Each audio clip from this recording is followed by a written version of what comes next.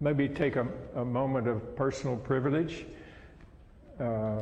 in addressing some of what we just read, and tell a little bit of my own story. It's not that I want it to be about me, but I want it to be about what happened to me. What happened to me one day, one Good Friday. So to begin with, in the gospel I just read, Peter answered Jesus' question, "Who do you say I am?" He said, "You're the Messiah, the Son of the living God." And Jesus answered him, "Blessed are you, Simon, son of Jonah, for flesh and blood has not revealed this to you. Flesh and blood has not revealed this to you, but my Father in heaven has revealed this to you." So I grew up, I'm a cradle Episcopalian. Let's just see, how many cradle Episcopalians are here? Not very many, I bet. About six or eight. You know what it means, you know. I've been an Episcopalian. There you are, another, two more, three more, yes indeed. Love it. I grew up at Good Shepherd Church in Austin. My mother and father helped start that church, and now it's one of the biggest Episcopal churches in the whole country. I don't take any great joy in that, by the way, just to digress for a moment, because I remember the little church where I grew up, you know. But I was there for a long time. In the early years, I was everything I could be. I was an acolyte. I loved being an acolyte. In those years, the girls could not be acolytes. And it seemed to attract the girls when the boys were acolytes. I don't know. It kind of worked for me in a way. But anyway, I'm just saying. By the way, y'all need to go see Barbie. You really need to go see Barbie. It is a Class A movie. It's, in my opinion, Academy Award level. Definitely. So anyway, I had those acolyte years, and I was everything I could be. I was a chalice bearer. I was read the scriptures some when I got older. I was president of the youth group. All those things, everything. But like so many people that I have talked to since then, in these years of my life, about a kind of a drifting away from church that occurs to so many people, it seems like, in around their 20s, when they're around 20 or so years old. Just, at least now, back to just talking about me, it really didn't make any sense anymore. I found other ways to attract the girls. But seriously, the whole idea of church just didn't make any sense to me anymore. And I drifted away. One thing that happened that I like to point out to churches, especially these days, the church never forgot me. Because we're talking about back in the 60s, and I was away, and every month I got the church bulletin in the mail. They paid the money, because I moved from a few places during that time, and they paid the money to the post office. You know, you can pay money and they'll follow up and find out where you went. And I got it. More times than not, I just threw it in the trash. I mean, like always. I threw it in the trash.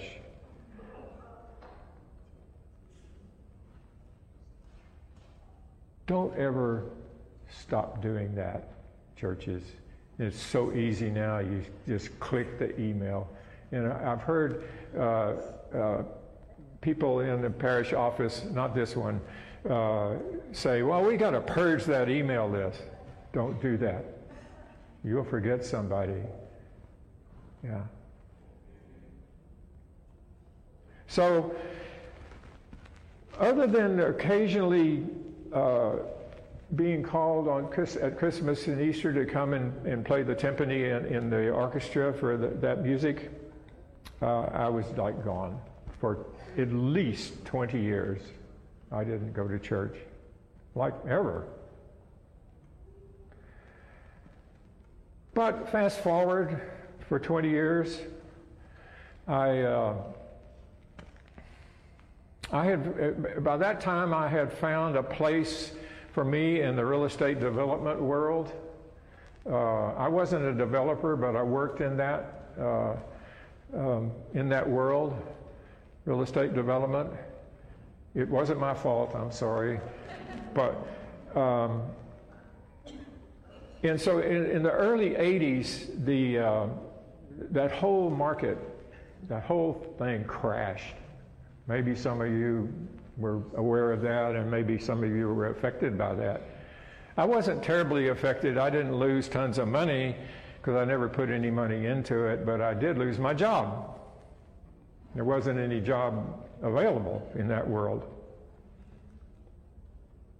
So I began, I was kind of an amateur computer programmer. I loved to write code and make the computers do things.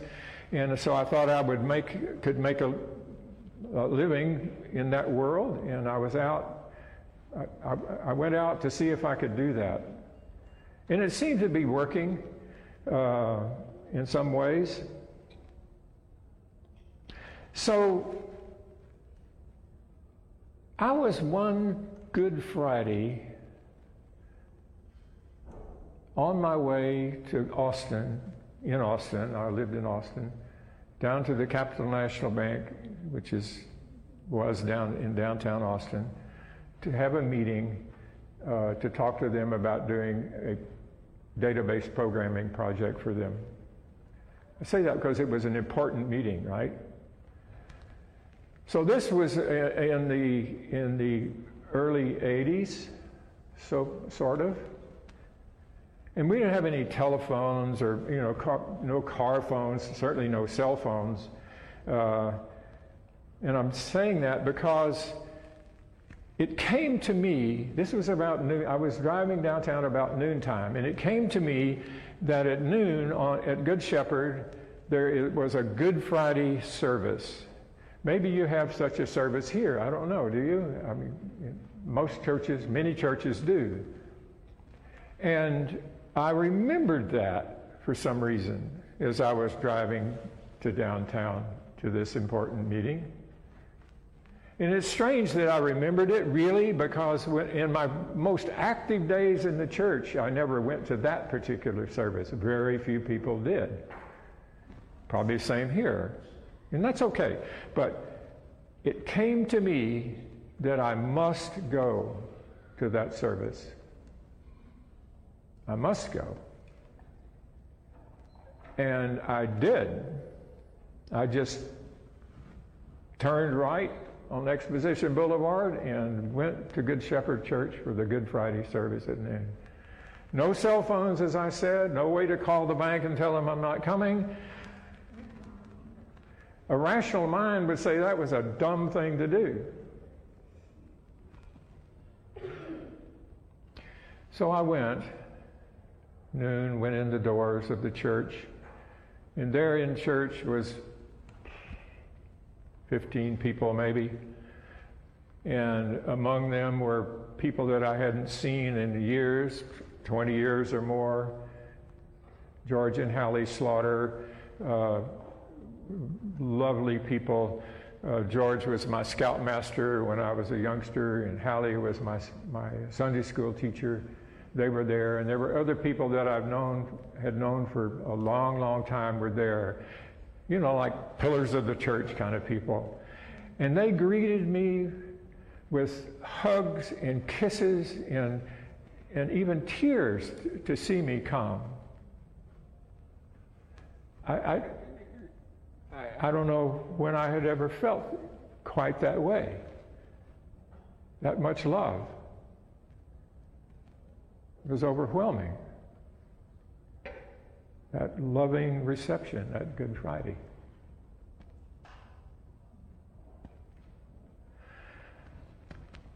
So the next Wednesday, the church had, and I did know about this, had a healing service. A lot of churches have a healing service on, it seems like oftentimes on Wednesday. And since that day, you'll see why every church I've ever been to, except this one, has a healing service. And this, you know, if I'm around a while, this one might have too. But anyhow, I went to that healing service. Now, in the meantime, all of this story kind of started back before, it was back in the days of the 1928 prayer book. Who just loves the 1928 prayer book? There was a division in the church over that when it went away and the one we have now came. But I had never heard the liturgy of the prayer book that we have, the 1979 prayer book, the one you have right in front of you. So I went to this healing service. There was maybe about a dozen people there, maybe not that many. It was held in a little chapel that was in the transept of the church, you know, the cross in the transept of the church. And I heard for the first time the words of Eucharistic Prayer A. Some of you may know that. And these words are part of that. He stretched out his arms upon the cross and offered himself in obedience to your will, a perfect sacrifice for the whole world. I don't know if I understood, you know, exactly what that meant, but it just had this incredible impact on me. It's like all of a sudden the whole thing of church and what we believe and everything just fell into place. Right there. Peter said, "You're the Christ, the Son of the living God." And Jesus says, "It's my Father in heaven that made you realize this." I translate that to, it was the Holy Spirit that told you this.